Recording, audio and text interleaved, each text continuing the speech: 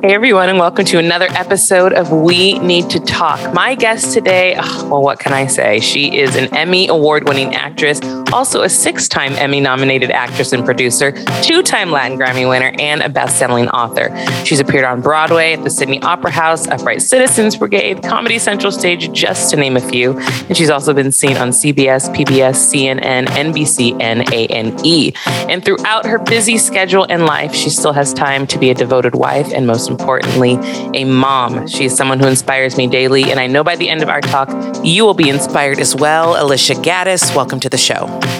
Hi. Oh my gosh, you made me, I got embarrassed for a second. I feel the same way about you, first of all. Also you do it and you always look fabulous leading the world. And I'm grateful to be here. We've been friends for a really long time. I've known you for years, even though I don't get to see you. Years. And I always say I want to be Alicia when I grow up. Stop it.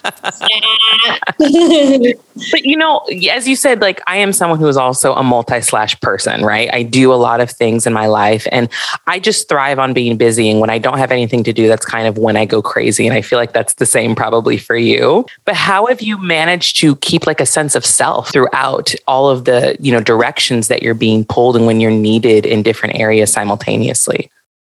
That's a really good question. I think during the pandemic, especially, caused me to have to really turn inward in a way that was just more aggressive. Not aggressive, more, I guess I should say, see, I can't even do things like that. I should turn in more thoughtfully. I became obsessed. There was self-care, this, that. Because as a multi-hyphenate, as you know, you're how do I define myself? And I found really, I'm one of those people who everyday journals, every day draws a tarot card, has crystals, does meditation, seeks therapy in workshops.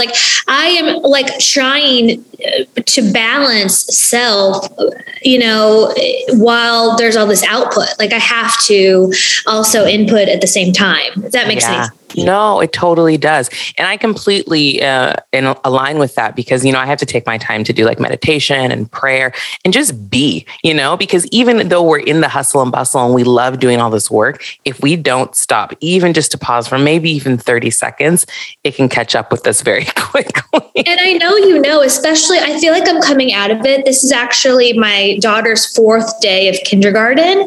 And I was an emotional wreck. But I also am what do I do with time again and quiet? And I know, as a mother of a young child, and I'm a stepmother, but as well. And so I've parented for about 13 years. Mm-hmm. So now that with a young child, and she was never in daycare or preschool, she traveled everywhere, went to shows with us, was always on set with me for good or bad.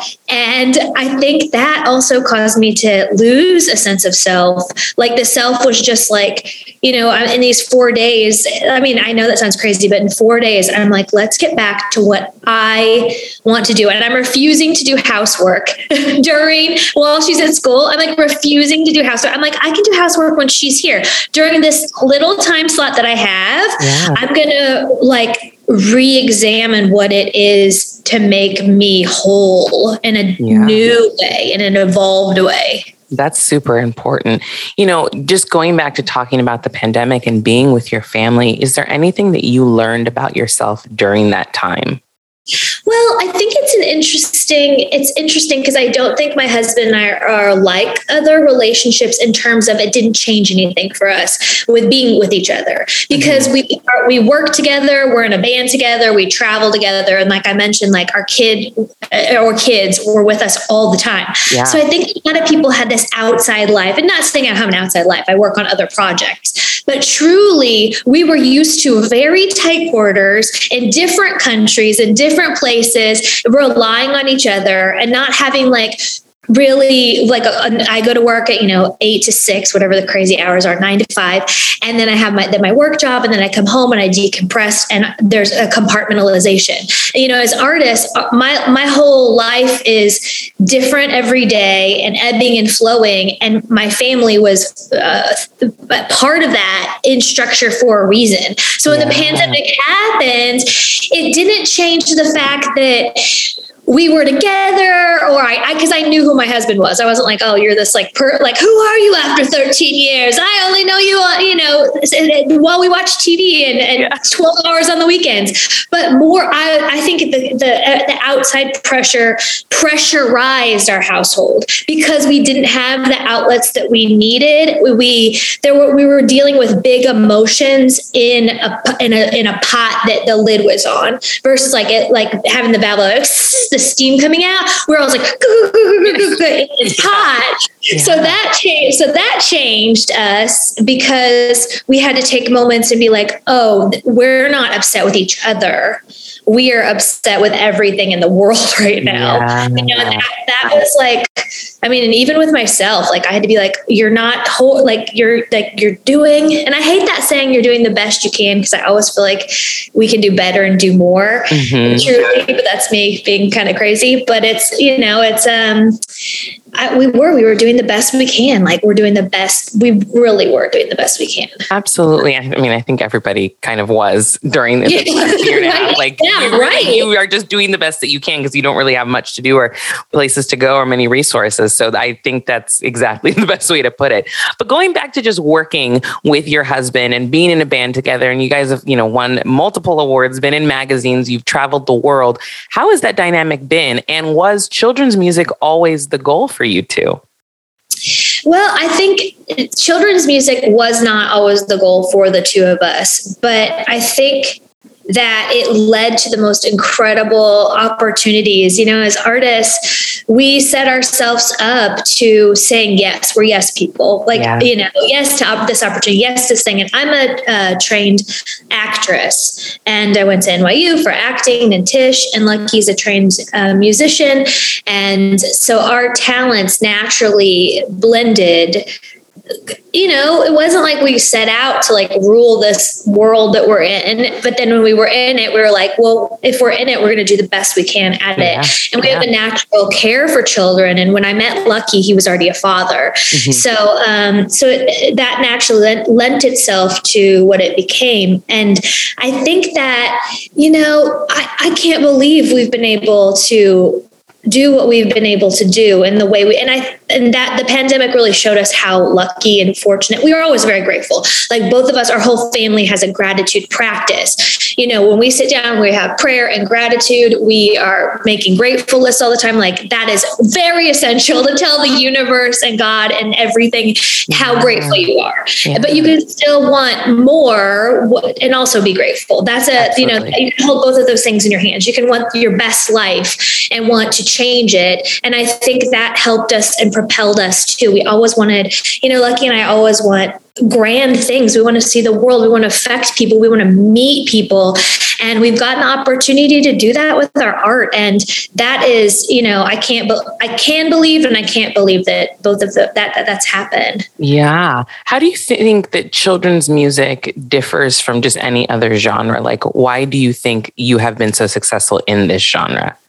Well, my husband says the greatest children's band of all time is the Beatles. And so I love that. No real difference of children's music and music for all. And I think that's why we've been successful because we create music so I come from a stand-up comedy background, and they always say play to the highest intellect of the highest level of intellect of your audience, right? That's in how you do it differs, of course, but in performance. So if you're taking that into the family genre, if you're keeping in mind that children are emotionally so in tune and so aware and so full, and they haven't had the life experiences yet to cut them off emotionally, and they're playing with magic, and they're learning, and they're these portals of fabulousness. Like if you're playing to that,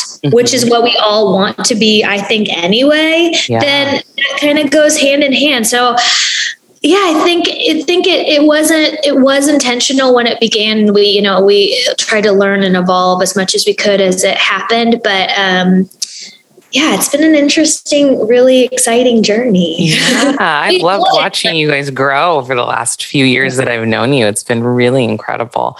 But, as being parents, and even in, the children's music genre, and you see everything that's happening in the world around you, how are you and your husband choosing to raise your kids in terms of when they're exposed to, racial injustice, the pandemic, or just politics in general? Because you really can't get away from it at this point. You can shield your children from it a little bit, but in general, they're going to know certain things. So how are you choosing to have those conversations in your household about the things that are happening in the world? That's such a great question, because I don't think that we should be escaping it. And I think that we're raising our daughter in a very communicative environment where the conversation in our house, like you said, it has to be talked to for children. It has to be it has to be catered for a little child's ears. But from we've taken our daughter to Black Lives Matter marches, and she's postcarded with me for Georgia voting rights. We have, but today, for example, like with Afghanistan, we don't show her those news. When there was a riot on the Capitol, we didn't show her those images, but we talked to her about the injustices. She had a shirt that said Harris and him, we're a very politically activated family. And I definitely am. And she's come with me to activist groups and ally groups. And I'm also, as a white woman, have the privilege of not having repercussions and I'm very aware of my privilege. I'm very aware that that people may disagree with me, but it's not going to harm me. But I also have to be very aware that my daughter, I'm raising a mixed race child. So I can't speak to her and her situation. I'm going to try to continue to educate myself with other mothers and other persons who are doing the same thing. But I hope that she sees us continually activated in our unlearning and learning and not making mistakes and trying to, fix them. But for example, I'll tell you, Melinda, she went to her third day of kindergarten. And she came back home and she had a great day. And she said, Mama, I really need to talk to you about something. And I was like, what, baby? And she said, Mama, they only had a bathroom for girls and a bathroom for boys. And it made me uncomfortable because there was no bathroom for them or they. And that she's 5. Oh, and I said, well, do you want me to talk with is there someone who needs help? Let them know that we're a family that they can speak to, or do you want me to write, do you want me to email the school? I wanted to see what action steps she felt was needed too. She said, no, I just wondered why. And we went through it, but I think she's being raised in where we have these conversations because they have to happen at home. Yes. She needs to be armed with love but love and answers and science. Yeah. And, so we're trying so that's, every day is a different evolution in how we try to parent her. And I'm learning as I go, as we all are, but I would say we're active learners and doers into, how to not protect her, but engage her with the tools she needs to go into the world, because it's their world. And I want to fight harder so it makes it better for her, Absolutely. Absolutely. That's how I feel. Yeah. I know you recently dealt with a situation where Lucky was racially profiled. Yeah. And you posted that on your social media. And I know a lot of people came together to help and find out what was happening. And I think people know that happens often, but it changes you when it becomes personal. So did that situation alter your perspective in any way now that it had happened to your husband, a member of your family? It's a good question. I think it was the first time Lucky has chosen to publicly share it, that it happened to him. So as his wife, it was not the first time where that has happened to my husband.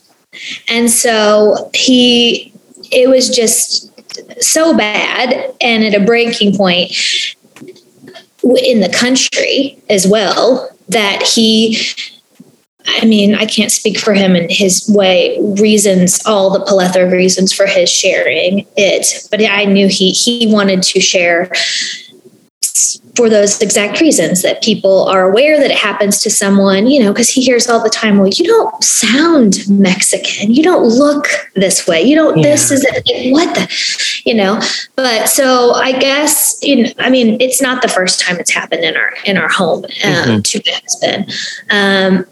But him processing his trauma also allowed me to it gave me permission to speak about it too, because it's not my experience. I am witnessing secondhand. So I try to be conscious of that. So yeah, it's interesting when it does happen to someone close to you. I think that is a way to help people have empathy, because I feel like naturally there's a lot of people that think, well, I didn't know racism was a big deal. Well, usually it's white people that are saying this because it's not part of their story or part of their narrative or part of their everyday. So when you see it happen to someone close to you that you also probably in your way don't deem as one of those other people, then you realize, it really is just a skin tone issue. And it's not even about, he's a Grammy Award winner. He's an incredibly successful musician. And then this happens all the time, apparently, to him, You can see the statistics of that police department, that the ACLU, because that's what happened too. I wanted to take action and burn it down and just I was like, oh my God.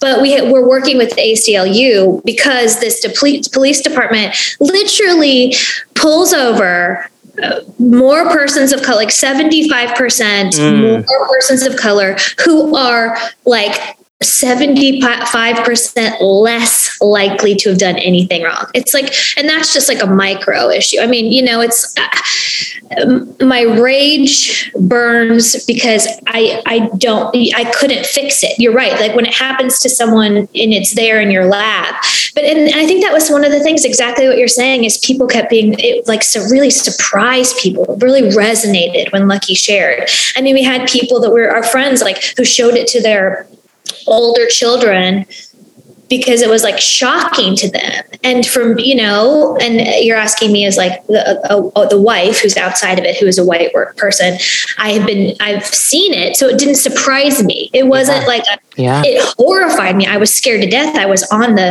on mute hearing the whole thing happen with the police officers pulling him out of the car with drug dogs and strip searching him on the side of the road for literally nothing. He wasn't even speeding because he matched a profile, driving while brown. And, but it was hard for people to believe. And we had not one of the tragic things, also a tragic thing, because that was the most tragic, is there were major fallouts with family members and friends of ours who thought that police officers were right. In my family, my closest family members took a stand, said, made comments, and I had to, I don't have time for that. That's when I'm not going to change your mind. That's you just have to move on. You have to protect your family then. And that's echoing back to how to communicate with our children. At the time, Indiana was 4, and she was here for the whole, unraveled it and had post-trauma from it as well. But then speaking to because we couldn't protect her in the moment, so it couldn't be something we talked about at the dinner table later as we unfolded it all. But, but she doesn't know the nitty gritty of then the family members and the fallouts. So I think that's where you start protecting your children with the smaller stuff too, of like having to deal with the everyday trauma. Cause we want to hold on to childhood youth. I mean, like we're Lucky and I are working so hard to try to create things that bring joy. Like I've been working on these scripts for it's been hard to create joy during all of this, as I'm sure you have your own experiences with absolutely pandemic and racial everything. But it's like hard to make happy when there's so much dark. Like it's the constant struggle. So I mean, you speaking about losing family members and so on and so forth. Have you ever worried about consequences towards your career for being an activist and being an ally and speaking out about injustice? No, honestly, from the very beginning, I was a double major in political science. I'm not trying to be like a martyr, like, no, I don't worry about anything. But I've always, it's a real concern for some people, and like they get scared about it. I literally, if the repercussions were going to happen, they would have already happened to me. From very early on, I marched against, when I lived in New York, I was marching against the war, pulling out of troops. I was in marches against incarceration. There just wasn't like social media to share it. Yeah. I've been like in gay pride parades. Like I am who I am all the time. There's been instances in my life where I don't have to show that when I'm at a kid, but I don't have to get on the stage and say those things in for children. But if you look at our music, if you look at the projects that we pick, if you look at the books that my husband and I write, they reflect, I hope, 100% our values, our belief system, and the justice and equality that we really intentionally focus on. Yeah. So if you look back, if you're one of my monologue books was the first LGBTQI plus monologue books for anyone, anything like that. And to me, when I found that out, I was like, what? That just seemed, it's part of who I am. So, and I think, if you spend enough time with me, people will know that about me. And I'm a very happy, positive person, but I'm very activated to my belief system. I grew up with it's just, it runs deep. It's always, and so it's I think if maybe I'm sure there are opportunities I missed out on, because I remember once someone told me when I was about ready to sign a book deal, they told me to tone down my social media and about, different things. And this was maybe 4 or 5 years ago. And I was like, nope, bye. Bye. We're not a match. There's a day. I was like, no. And then, I've been scared. So I guess there's been moments of I guess, to be honest, there's been fear of and I have experienced it. There was I posted something maybe a year and a half ago and made people really angry, calling people out rather than calling them in. I was just I'm tired of calling people in. Yeah. Sometimes they don't come. Sometimes they don't come. And I'm a definite caller inner. So I was but at that moment I had a breaking point, and, people get mad and people won't like you. And that doesn't mean I'm going to stop or change the way I raise my children. Yeah. How important do you think it is, though, for people to get to your level of success or even beyond, or even if they're just starting out, to use your platform to speak out about things that matter? Oh my gosh, it's huge. I mean, my voice, if there's any amplification of it because of where I am, like I said, I am not going to have the ramifications that are really going to injure me. I am I am a white privileged person. I'm speaking from a point of white privilege. That is just that's the truth.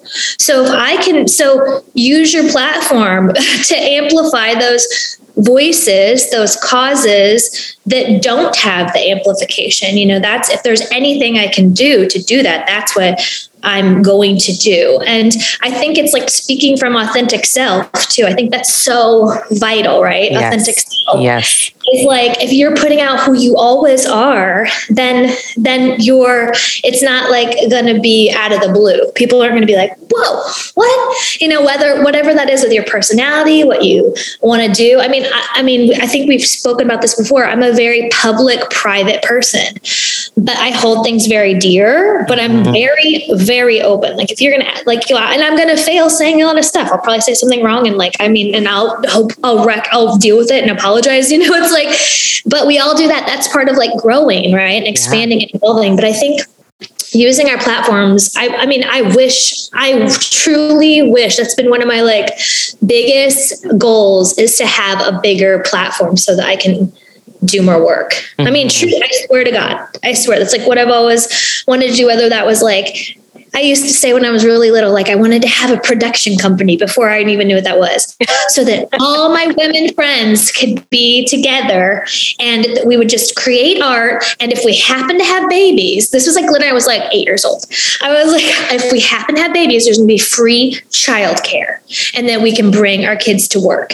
And this was, but like when I was little, and I mean, I've been writing breastfeeding books and weaning books. Like, I believe in community. I believe that like the amplification of like cause and voice together, we have to help each other. And there's a lot happening, and I obviously get very like jacked up because I'm like, really want to make differences. Like, please just let me make more. Can I just like do more? I don't know. But I'm with you. But I want to go back and talk about your motherhood journey a little bit, and talk about the books that you've written, specifically Mama's Milk and Me.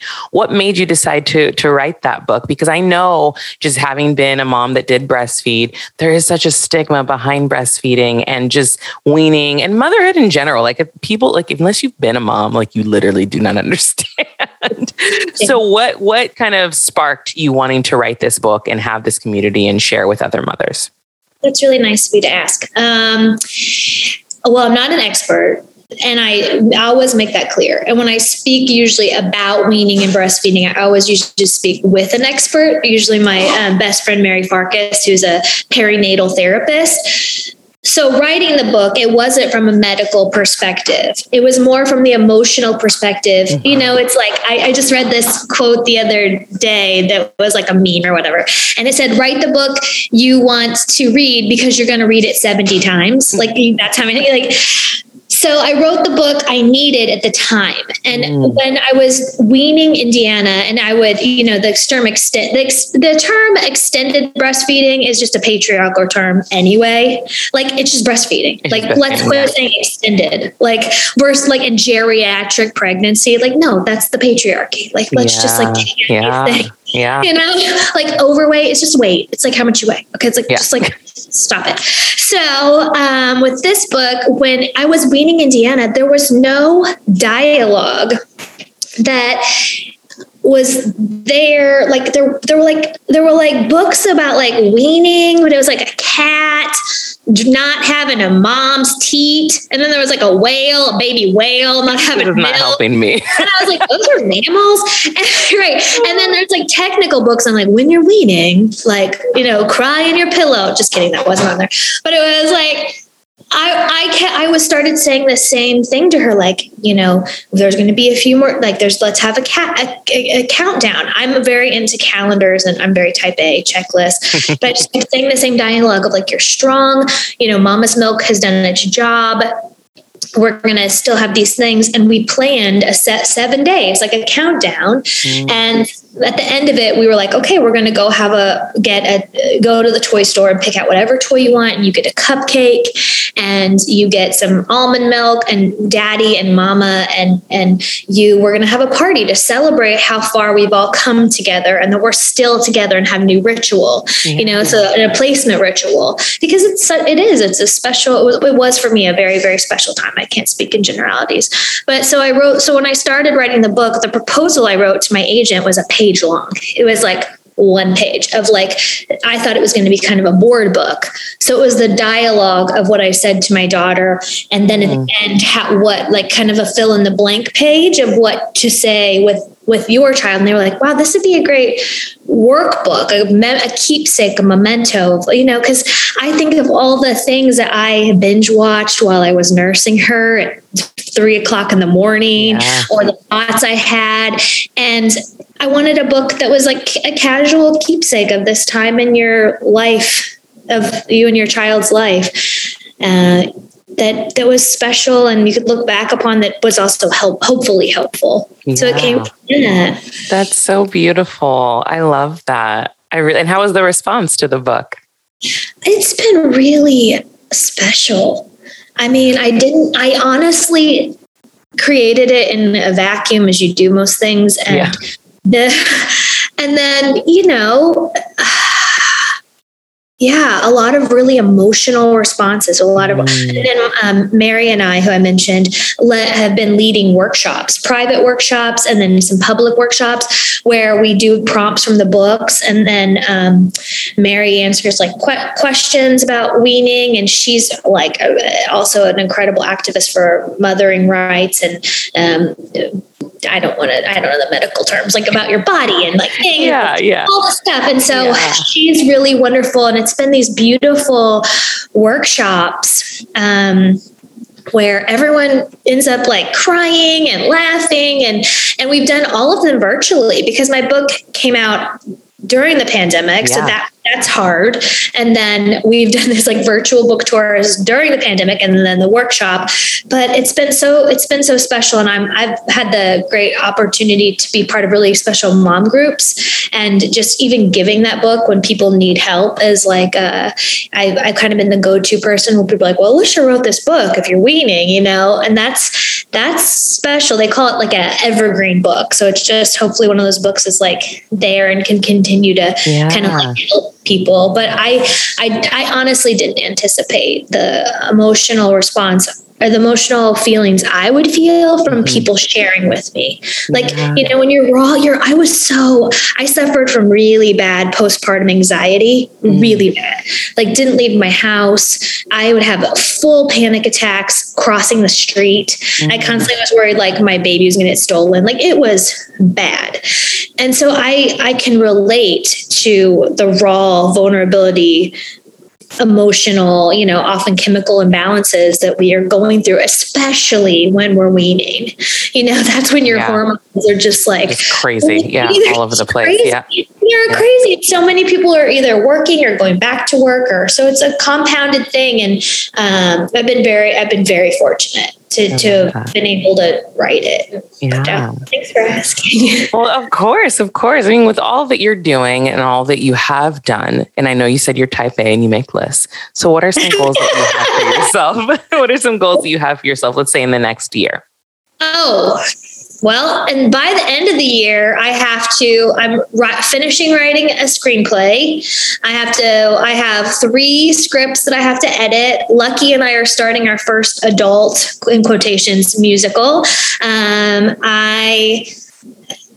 So huge career goals, because I've been able to pivot to writing because the touring's, dried up. So I've been able to really start really producing a lot of work, but I'd like to sell. I've optioned my first movie, but I'd like it to sell. I'd like the company now to sell it. Yeah. And I would like the company that bought it from us to sell it to someone else. And I want it to be made. And I can't control that, but I'd like to manifest it. Yes. And I'd like to, I just want to, I think, which circles back to the beginning, is really be back centered with who I am and that it is now, not returning to self, not like putting it back together, because we're all different. We're all like shattered and broken and growing too. There's this really beautiful, there's this beautiful word in Japanese, and it doesn't it's like, one of those things that has like a paragraph to translate into English, and I don't want to say it wrong, but it's this beautiful thing where if a pot or a cup or a vase breaks, you don't throw it away. You mend it, but with gold. Like it's actually seen as more beautiful because you put actual gold or mortar or something beautiful to enhance the cracks, and then it becomes this. It's also like if you go to a Japanese tea ceremony, there's lots of like pieces that aren't chipped. They're all really meticulously put awkwardly back together. And I kind of see myself, and I'm giving myself time to heal while, like that pottery. There's mail here. My dog got excited. We also got a pandemic puppy. That's a whole other conversation.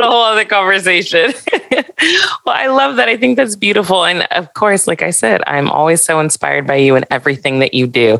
Can you let everyone know where they can follow you? Oh, yes. My Instagram is Alicia Gaddis here, and I'm mostly there and on Facebook. And then my website, which probably needs to be updated, is aliciagaddis.com. And our band is the Lucky Band, formerly known as Lucky D is in the Family Jam Band. That's where you can see or listen and see where we are. And then the show I just did during the pandemic is called The Pandemic Playhouse. I play a puppet named Facty, and that's on PBS right now. Love it. A woman of many, many talents. Alicia, thank you so much for joining me. That's really nice of you. Oh my gosh, of course. And to the listeners, make sure you subscribe to We Need to Talk, and we'll talk to you again real soon. Bye.